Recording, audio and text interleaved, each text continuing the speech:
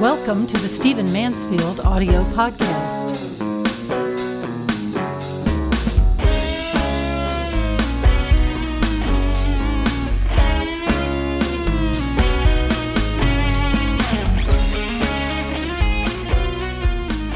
I want to talk to you in this podcast about the horrible things that are happening in the Middle East, particularly in Israel. Those of you who have listened to me for a while know that while I certainly support the cause of Israel and have worked there and done a number of things to support Israel and its right to exist among the nations, that I have great affection for the Arab world, great affection for the Kurds in particular, who are not Arabs, of course, and great affection for much that is what we call the Muslim world. I think things are not as black and white as we tend to present them in the Western press, and so I want to talk just a little bit about what's going on over there. Many of you will remember that last year there was the Israeli-Gaza conflict that really got violent. Hamas in Gaza had been building tunnels into Israel. They'd been lobbing missiles into Israel. They had storehouses in Gaza, contrary to treaty. There had been a great deal of stir and violence, and there were also people killed. Jewish extremists would kidnap Palestinian kids and kill them. Some were even burned to death. The same would happen in reverse. Palestinian kids would, shoot, kill, stab IDF soldiers or Israeli kids. It really ratcheted up, and eventually there was a horrible, horrible conflict. Many died. Bombings and devastation and so on that we're still talking about. Well, even though that was resolved by treaty and the rebuilding began, there were a number of things that became obvious. First of all such situations like that are test cases. People are testing to see what the Western powers will do. What will the United States do? Will they step in? Will Europe step in? How far can we go? What can we accomplish? Who's backing who in the situation? And after that conflict, it became very obvious that the West was dramatically weaker in its response than it had ever been before, particularly the United States. And so since that time, there has been a dramatic rise in anti-Semitism around the world. You've seen the stories and know of the news, the shootings in Paris and stabbings in London and so on. Anti-Semitism is dramatically on the rise in Europe. Jews are leaving Europe in large numbers to go back to Israel. The Hebrew word is to make aliyah, to go back into the land, to become repatriated with the land. And this is largely because of the rise of anti-Semitism, which also, by the way, is rising in the United States as well. So we've seen an increase in anti-Semitism, an increase in anti-Semitic violence. And now there is a new phase happening in Israel. And it really has taken on tragic proportions. You can go onto YouTube and you can see security camera footage of stabbings happening in Jerusalem and even in Tel Aviv, where somebody's just walking down the street. And in one case, the guy is wearing an orange vest, so he looks like he's a city worker or something. And he comes up to a bus stop and suddenly whips out a knife and stabs 4 or 5 people, killing one of them. There's other video of a very similar kind. 2 youths are walking along. They look like normal youths. They walk by the camera. Suddenly, a Jewish man goes running the opposite direction, and then there are the 2 youths with knives, great big knives drawn, chasing this Jewish man down the street. This is going on a great deal in Israel, and it's a new level of violence and one-on-one attack, street assassinations, really horrible violence. Particularly with the use of stabbings, which of course is a horrible way to be wounded, a horrible way to die. It's also a very difficult thing for us to defend against.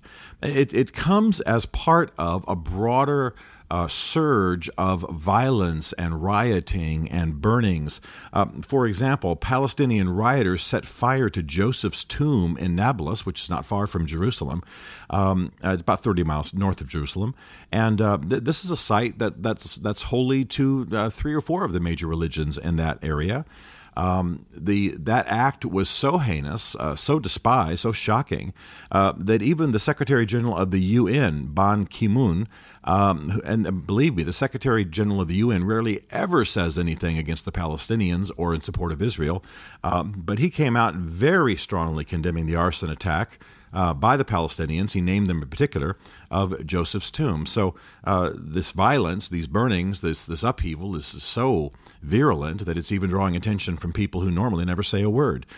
It's sad to see what's going on the streets. Older Jews are seen, and Israeli citizens are seen to be walking around with rolling pins tucked into their belts.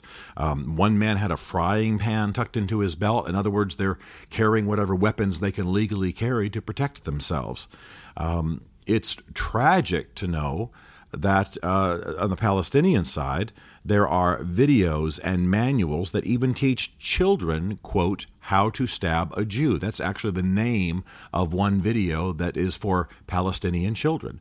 And so the idea now is let's terrorize the Jews and drive them out of the land, not with machine guns and tanks and planes, missiles, but let's see if we can radicalize people at the street level. And as a result, of course, Palestinian youth are being shot. Just yesterday, I watched a video where Palestinian youth had charged towards IDF soldiers. He was carrying a knife. Foolishly, what was he thinking? And of course, they shot him and killed him. And he laid there in the street, by the way, not quite dead, bleeding, crying out for help, while people who hated him were shouting, die, die, die. I mean, it's just as ugly as it can possibly be. The upshot of all this is that the U.S. Congress is about to cut $5 billion from Palestinian support. This is largely a Republican move that looks like it might actually happen. But the whole reason is that people in Congress are incensed by the Palestinian encouraging of violence. All this has been going on for a while. The stabbings, the shootings, the famous shootings in Paris, anti-Semitic activities, anti-Semitic riots, even in Hyde Park in London, etc. It really has been ugly.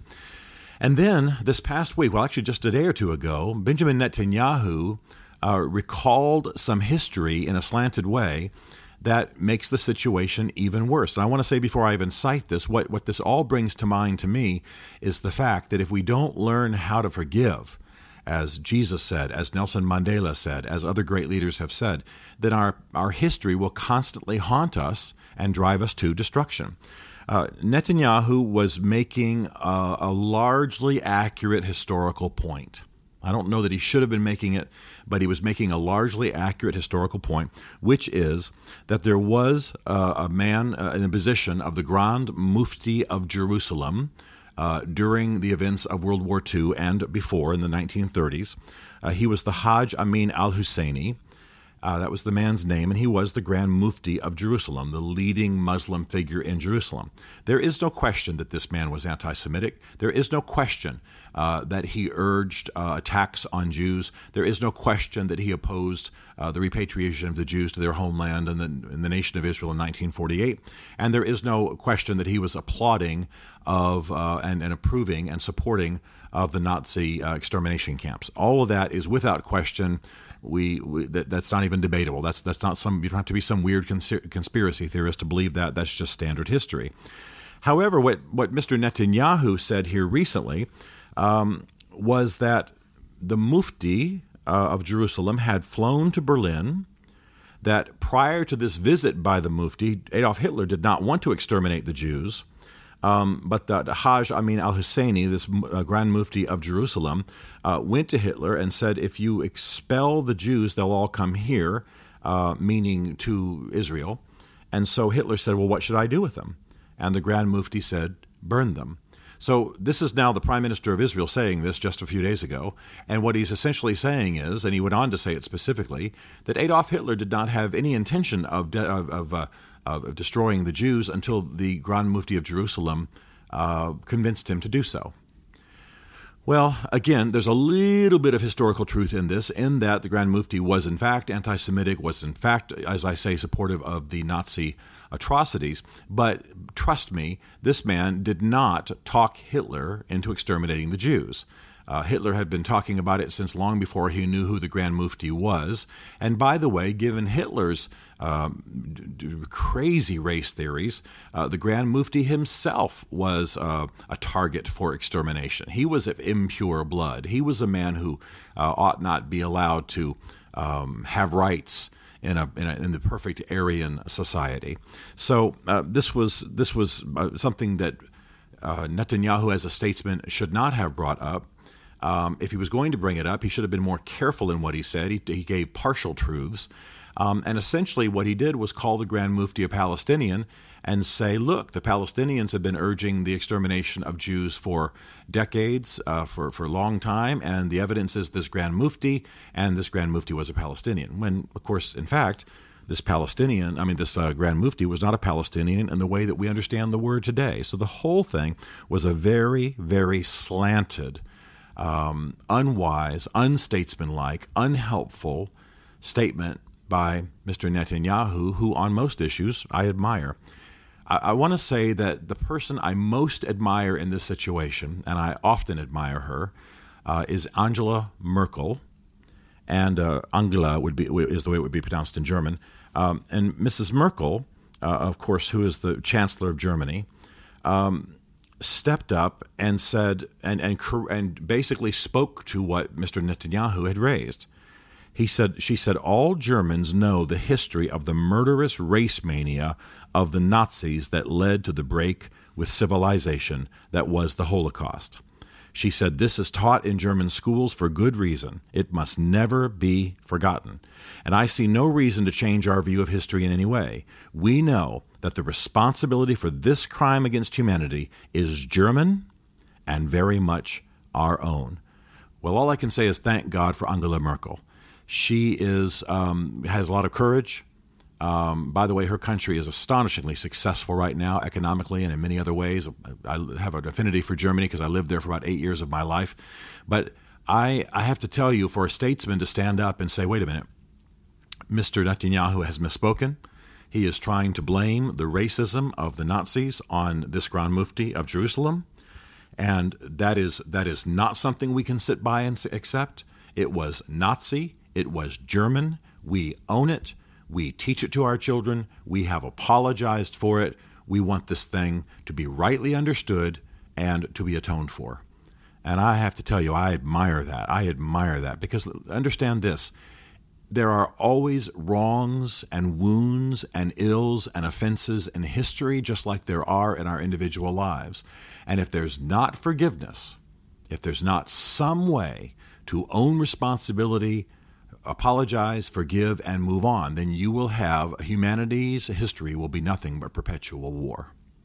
So I want to speak to a number of different groups of people here as I end this podcast. First of all, I want those of my listeners, and there are many of them, who are strongly pro-Israel people, many of you evangelicals and Christians, I stand with you. I understand where you are. I understand what you believe. I'm pro-Israel. I've worked with people in the Israeli government in these causes. I've written books on people who were prominent proponents of Israel. I believe that Israel has a place among the nations. I read recent Israeli history to be inspired. Some of my heroes are some of the heroes and generals of the birth of Israel in 48. I'm with you. I understand. At the same time, we do not help our friends, the Jews, we do not help our friends in Israel by encouraging them to either distort history or to raise unhelpful issues in history to reopen wounds. And we also need to understand that as much as we stand with Israel as a theological and historical force and as a political force, we also need to understand that there are wrongs on the part of Israel. There are abuses. There are sins. There are things that are wrongs being done. There are murders being committed by Israelis. There is oppression. And while I understand that Israel took occupation of the disputed territories in the 67 war, Six-Day War, and that Ariel Sharon withdrew from Gaza then later, and I understand that many people are upset about that. The fact is that there are Arabs within the territory of Israel. The Israeli government seeks to take good care of them. They should behave themselves as productive citizens, and oppression by either side has to be decried. What Christians want is one new man. What we want is a new person fashioned out of forgiveness and the work of God in our lives. And so we cannot be so blindly pro-Israel or so blindly pro-Palestinian that we do not stand for righteousness. And let me speak to my other group of friends who are very, very much turned towards the Palestinians. These friends tend to be a bit further left on the political spectrum, and tend to back the Palestinians and see the Israelis as oppressors. There is a great deal of misinformation circulating in that regard. I know from first-hand testimony from people who live in the Gaza Strip, that the Israelis would go in during that Israeli-Gaza conflict last year. They would warn a neighborhood that there was an arms storehouse in their neighborhood, that the Hamas had stored weapons in a given house. They would say, we're going to bomb it, leave. They would do that hours before they began to bomb. Even 20 or 30 minutes before they began to bomb, they would again make an announcement on radio from choppers. Then they would drop fireworks over the house to again warn them that they were leaving, and then they would actually bomb the storehouse.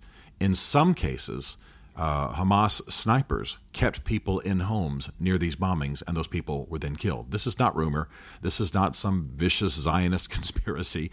This is me reporting exactly what happened, because I was actually in Israel around the time this was happening. I actually talked to Arabs who live in Gaza, friends who are there, and this stuff is very, very well reported, nothing I'm making up. What I'm trying to say is that to be blindly for one side or the other is to be blind.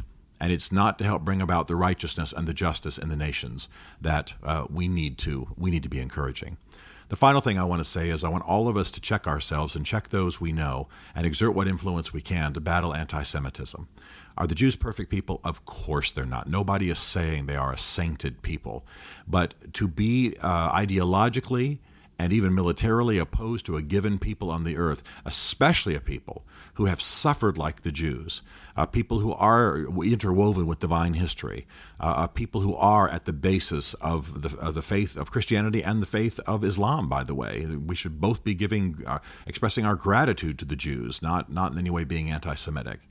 Christian anti-Semitism is a sin. Islamic anti-Semitism has got to come to an end in our generation. There is the opportunity for Israel to have a place among the nations and for the Islamic world to thrive. I think the Kurds are making it very clear how that can work. So this is a serious situation happening over there. It's very mixed up with a lot of misinformation.